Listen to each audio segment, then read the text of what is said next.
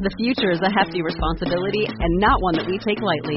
But then, taking things lightly has never been what Hefty is about. That's why we've created the Hefty Renew program that turns hard-to-recycle plastics into valuable resources like park benches and building materials. To participate, simply fill up an orange Hefty Renew bag with accepted items, tie it up, and drop it in with your regular recycling. That's it. It's that easy. It's time to rethink recycling with Renew. Particular valued resources may vary by geography. More info available at heftyrenew.com. Dose of Leadership Podcast, episode 138.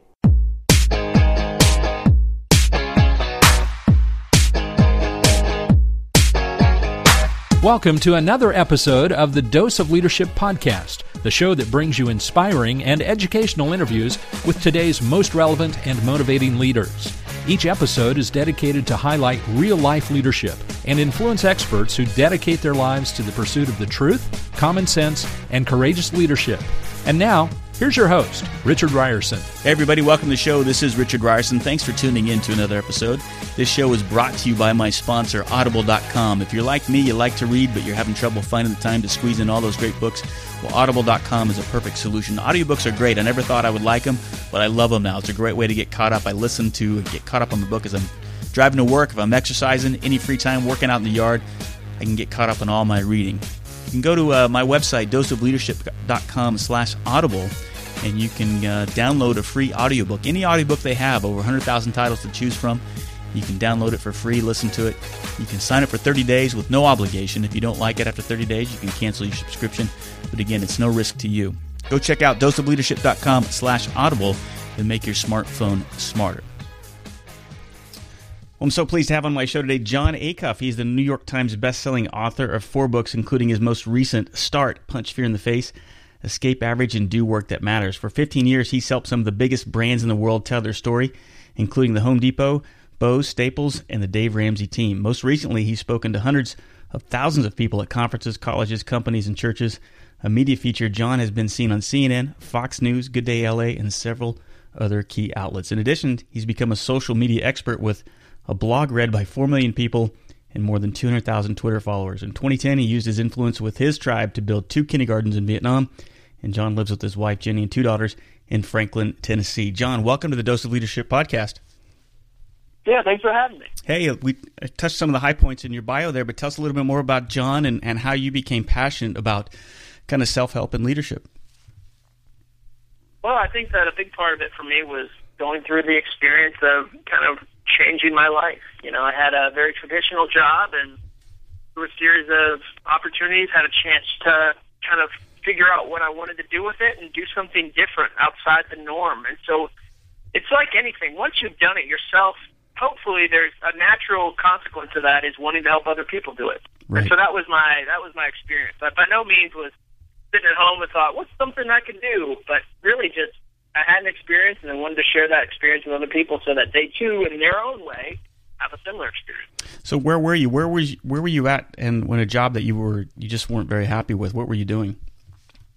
I was writing. I guess I'd call it like technical writing. You know, data for a car classified site. And the company was great. It was full of kind people. I had a great relationship with my boss, but I felt like creatively I wanted to do more, and social media offered me that opportunity. So when did it start for you? What was kind of the splat moment for you that made it all change? Well, there wasn't really a eureka moment. It was kind of, I launched a blog, and the blog started to do well, and so I kind of leaned into that, and that was 6 years ago. So it's really been a process of staying consistent and focusing on the things that I'm supposed to do and kind of going from there. Yeah. And then when did you get associated with the Dave Ramsey team? How did you get associated with them? Well, yeah, so I had the opportunity to come speak to their team, and it was a lot of fun, and really enjoyed it. And I did that 3 different times, and on the 3rd time, Dave and I sat down and kind of talked about maybe, me working for him. So it was, again, like a lot of things in my life, it was a process, and they, are very deliberate. Their hiring process is very deliberate, and so it was certainly not quick, but over a few years, we figured out that maybe we could do some fun stuff. Right on. So can you name a person who's had a tremendous impact on you as a leader and as you've developed and grown throughout the years? Who's been your biggest influence? Well, I'd probably say my dad. He, always took risks and kind of led out on the edge of things. And so I'd say that if I had to pick one person who's most consistently, I mean, I've benefited from a lot of different kind, smart leaders that have been generous with knowledge, but, overall, it'd be my dad. What did he? Can talk a little bit more about him? What did he? How was he? How impactful was he? And what did he do? I think a big part of it was that he started, for instance, a church in New England, a Southern Baptist church in Massachusetts in the 80s, which was unheard of. And so I definitely got to see somebody living their life outside of the average. And that was, I wouldn't have said it then as a fourth grader, but looking back on it now, seeing somebody put into place the idea of, let's try something different, I think really kind of imprinted me with that idea. So was he an entrepreneur, or was he more, how would you classify him? I'd say any church planner is an entrepreneur on some level. Right. Because you're going to start something new. Being an entrepreneur is often about starting something new that hasn't been done or trying or risking. And so, I would definitely say he was an entrepreneur. Was he a business owner? No, not at all. He was a pastor. Those are different things. But I would definitely say he was an entrepreneur. As people on the church community, and you watch that, I have a lot of people tell me sometimes that they struggle with or leadership within church organizations seems to be a challenge. What do you think about that? Is it a challenge? Yeah, definitely. I think anytime leadership's easy if it doesn't involve you interacting with humans. Right. It's difficult when it involves you acting with humans. And I think that, it is a challenge with the church. And sometimes I think we make the mistake of confusing wanting quality people to do quality work that's not gracious. Like your church, if you're really trying to serve your community, you should be awesome at that. Like you should be the best at that. It shouldn't be a place where you go, well, it's just in Jesus' name, and so we won't try to hold, success metrics or standards. No, I think you should be great at it. So, I can see it being a challenge. What do you think are some of the biggest challenges for leaders facing today, both inside the church and in businesses in general? What do you think some of the biggest challenges are? Staying current. For instance, I read a stat that 45% of millennials care more about workspace flexibility than they do about salary. If you're a traditional company and you're not letting people work from home, or you're really rigid on that, it's going to be the future is going to be difficult for you. Yeah. So I think change is part of the challenge. Yeah, it seems like the brick and mortar style of business is certainly going by the wayside for sure. There's certainly the expectation that our father's or grandfather's business and getting the golden watch after 50 years, that's just not realistic anymore, is it? No, that just doesn't exist. It's not even that it's not realistic. It's just not going to exist. Right. And so, I consider yourself a highly creative guy, and anybody that follows your blog, you can see how, funny and your sense of humor is brilliant, and you're always creating. How do we keep that creativity alive? How do you foster it in organizations? It just seems so stale and mediocre everywhere I look, especially in the business world. How do you keep it fresh and alive? Well, I think a big part of it is you figure out how to make it a value that's valued. I think people make the mistake, it's kind of that whole, it's kind of just this whole sense of what doesn't get measured doesn't get finished or doesn't get completed. And so I would say a lot of us don't put a value on creativity. I read this book, Orbiting the Giant Hairball, and the guy said something really wise. He said, most business leaders, when they look at creative people, don't understand them. And he said it's like looking at a cow. Like a cow is in a field for 24 hours, and you look at it, and like a business leader looks at it, and it's just slowly chewing grass. And they go, oh, what a waste. It's not being productive. It's only productive when it's getting milk. And it can't produce milk, though, unless it has that slow chewing grass stage. Right. So I think a lot of times it's business leaders not understanding how creativity works, that there is a slow grinding away stage. So I think a big part of it is putting a value on it, and not just results, but kind of creativity. How do you measure creativity? How do you reward people that do it well? A lot of times I see people, they seem hungry for doing something significant. You talked about and mentioned the millennials, and we've talked about that a lot in the show. And the thing that encourages me, that I see a lot of folks, especially of that generation, they want to be part of something bigger than themselves, and that gets me excited, because that to me will be a rebirth of entrepreneurship, a rebirth of doing things that are significant. But at the same time, it seems like we're bathed in mediocrity everywhere we look. It just seems so blasé. So how do we break out of that mediocre cycle? How do we get to the, as you talk about in your book, get to that awesomeness stage, if you will? What can we do? Well, I think there's a number of steps you can take. I think that you kind of have to think through, I think an easy way to do it is to go, where am I now and where do I want to be? And how big is the gap? Is the gap gigantic? As you look at it, is it overwhelming where you want to be? And I think even as an organization, if you sat down and said, okay, where do we want to be? And are we there? And if you're not there, honestly have the organization go, hey, just so we're clear, how we're currently behaving will not get us there. Like, are we okay with that? Because sometimes I think we just get so heads down that we act like, things are going to, really, really work out well when they're not going to. We act like, say with marriage, it's in every part of it, where you go, yeah, we have a very average marriage, and the only thing we have in common is that we have kids. And you live like that for 20 years, and your kids go to college and get a divorce because you don't have your bridge anymore.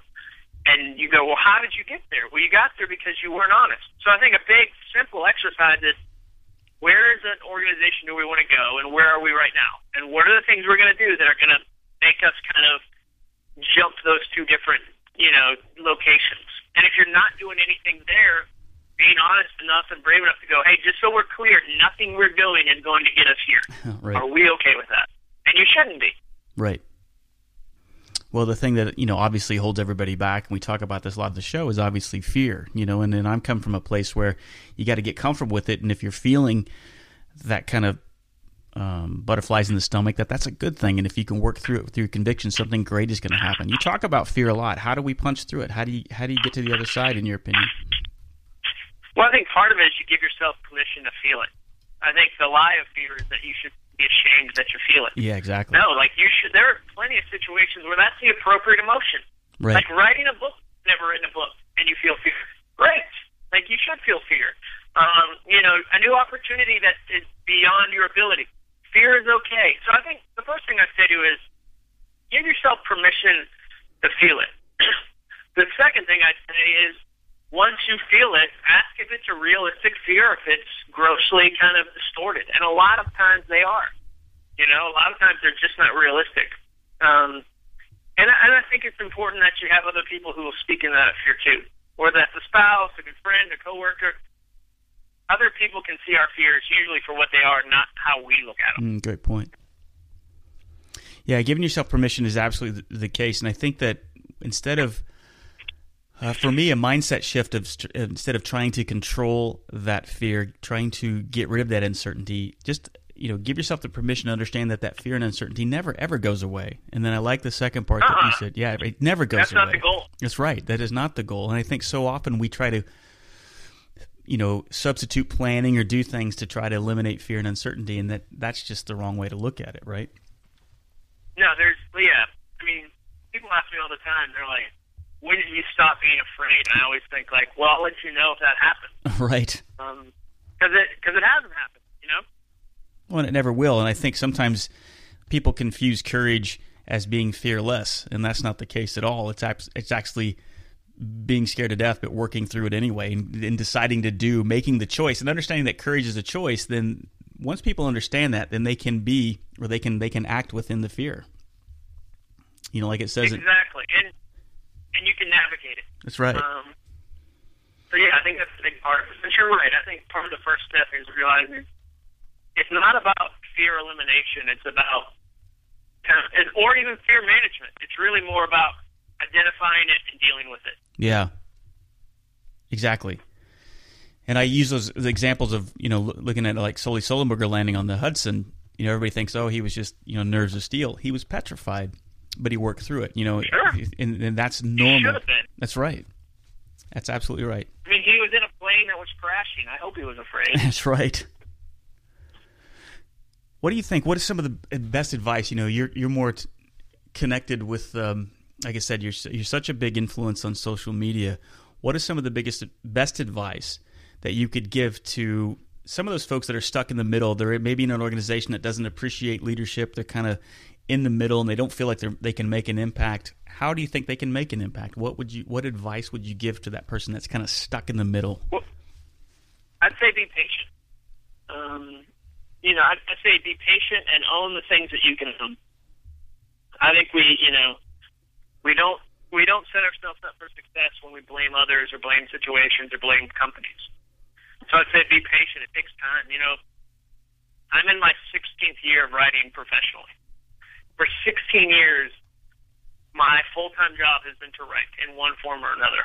So I think it's unfair when people come online and go, oh, well, John built up his platform and I should be able to do it instantly. It's taken me 16 years. It's okay if it's going to take you a while. And the second thing is owning the things you can own and trying to figure out what you can't and work within that.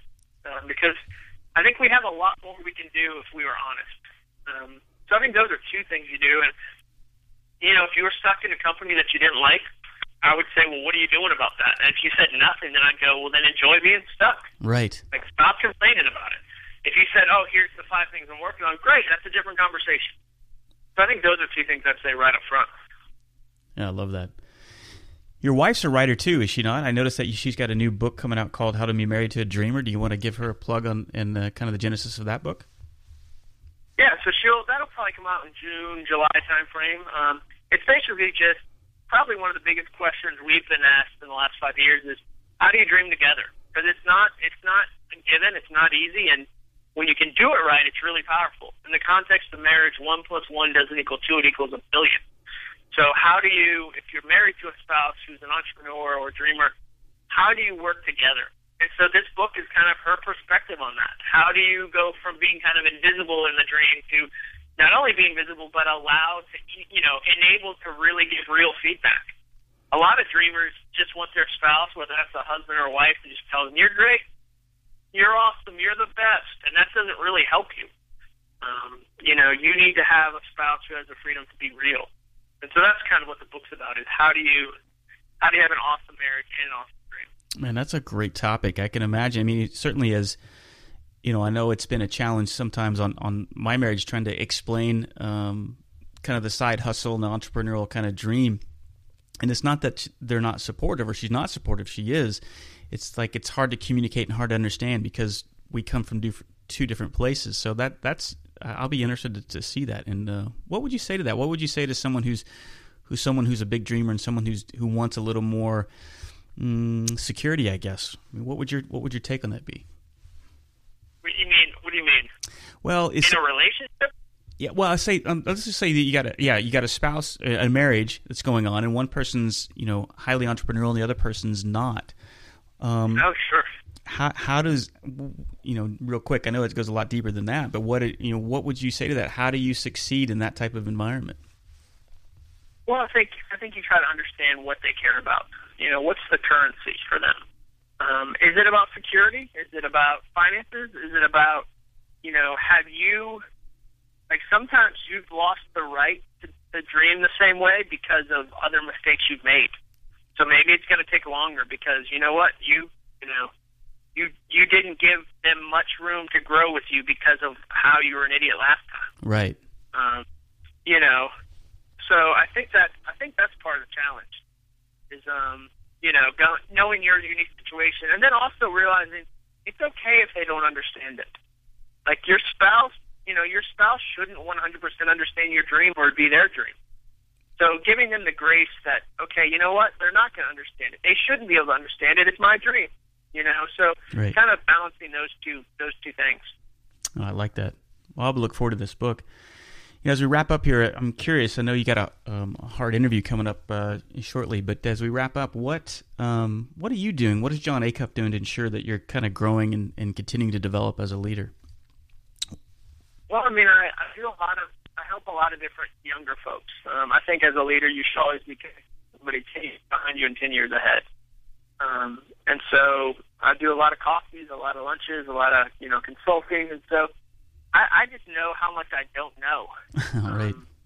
And there are friends of mine that are doing crazy things on Facebook or crazy things with Tumblr. And it's one thing for me to read a book about it. I think books are great, but it's a different thing for me to go out and have coffee with the person. So I think one of the ways I try to stay current, if you will, is to stay connected to folks. Now, I don't get to say yes to everybody, but I do get to do some fun mastermind kind of stuff. So I would say that's one of the biggest things for me is I believe social media is awesome. It's clearly been very good to me. But I also believe that there's still great value in 3D and real geography. Right. Well said. Well, John, how can people get in touch with you? How can they find you and connect with you? Yeah, I guess the easiest way is Twitter, probably, which is just JONHBUFF, or my website, acuff.me. Those are the two biggest ways, and love to connect with people. Always challenged. I mean, you've seen this. You learn so much just from the relationships you get to have online. Absolutely. And I would say, another way for me to stay current is to, plug in with guys like you. Whether that's doing the interview or listening to another interview you did with somebody else. It's, there's so much great content available if you'll just be open to it. Yeah, and one of yours is so much fun. I mean, there's been a couple times, sitting with my daughters or whatever. I remember we were waiting for a movie and just reading some of your posts. I mean, you're very funny and entertaining. You certainly light up the social media spectrum instead of just posting a picture of where you're eating. You do put some meaningful, funny stuff out there, and I love what you do and I appreciate what you do. One of my favorite. I just realized you put a post, and I'm paraphrasing, but it was a long time ago. But you talked about I think it was ice from the Sonic ice machine, or I don't know if you remember that or not. But you're talking about how heavenly the Sonic ice was. Do you know what I'm talking about? Does that ring it in a bell? Oh, yeah. I don't remember the exact tweet, but yeah, my wife and I always talk about that. It's like the best part of Sonic. And you can actually buy bags of that at Sonic. I know. So like you can go to Sonic and buy a whole bag. That's when your ice is doing well. When that's people, right. Are just coming to your store for a sack of ice. So yeah, I'm a big fan of Sonic. They, they're what is it, like 2 to 5 drinks are half off. Yep, half price. Call that the Christian happy hour, that's which right. makes me laugh. Right. So I think that's fun. But yeah, I mean, you're right. I try to balance it. I think that just like giving a speech, if you use the same tone constantly, people get numb to it and they don't hear it. Yeah. So my approach to Twitter is, one is ridiculous. One is, so like if I just, say I open up my Twitter feed right now, the last thing I tweeted was, it's fun to see a guy like Gerald Green find his rhythm in the NBA after 7 seasons and 7 teams. He's killing it this year. That was just, I remember when this guy came out of high school, straight from high school, and he was known as he's a great dunker, but he bounced around 7 teams, and now he's really doing well for Suns. And so there wasn't anything funny there. And then right. My one before that was, how can you just be standing alone in a world that's so cold? What I told my mom as a kid when she'd leave me alone at the grocery cart. And that was a Prince lyric, Right. I just did, I did another one. My pastor, Pete Wilson, had a lamb born on his farm this week. He said the hardest part was not instantly turning it into a sermon illustration. That was, clearly he didn't tell me that. Right. And nobody would, in their right mind, believe, like, oh, I guess John had that conversation. But Pete did have, did do that, and that was funny. Another one, my dad last night said, have you heard that Hillsong song, Oceans? And I said, and I honestly did say, like, are you serious? Like, what, am I the last person on the planet that hasn't heard that song? And so I turned that into a tweet. But I try to make it a balance of, there's links to good stuff, there's hopefully some funny stuff. I mean, that's kind of how I approach Twitter. And it's fun. Yeah, well, you do a good job at it, and it's entertaining, and it's helping. Those little things help out in a tremendous way. So I appreciate what you do. And John, well, thanks. I appreciate that. Well, thanks for coming on the show. Anything I can ever do to help you and promote your stuff, you always got a welcome home here at Dose of Leadership. And I know you're busy. And again, thanks for taking the time to come on the show, John. Yeah, I appreciate it. Thanks for having me. All right, stick on the line just 1 second. We'll do some logistics here, and then. But thanks for coming on. Sure, man. Richard invites you to become a part of the Dose of Leadership community. Visit doseofleadership.com and sign up to receive his free Common Sense Leadership ebook, a guide that highlights how all of us can learn to become calm, confident, consistent, and courageous in all aspects of our lives. Richard is also available as a speaker for your next event. Richard specializes in practical leadership and change management.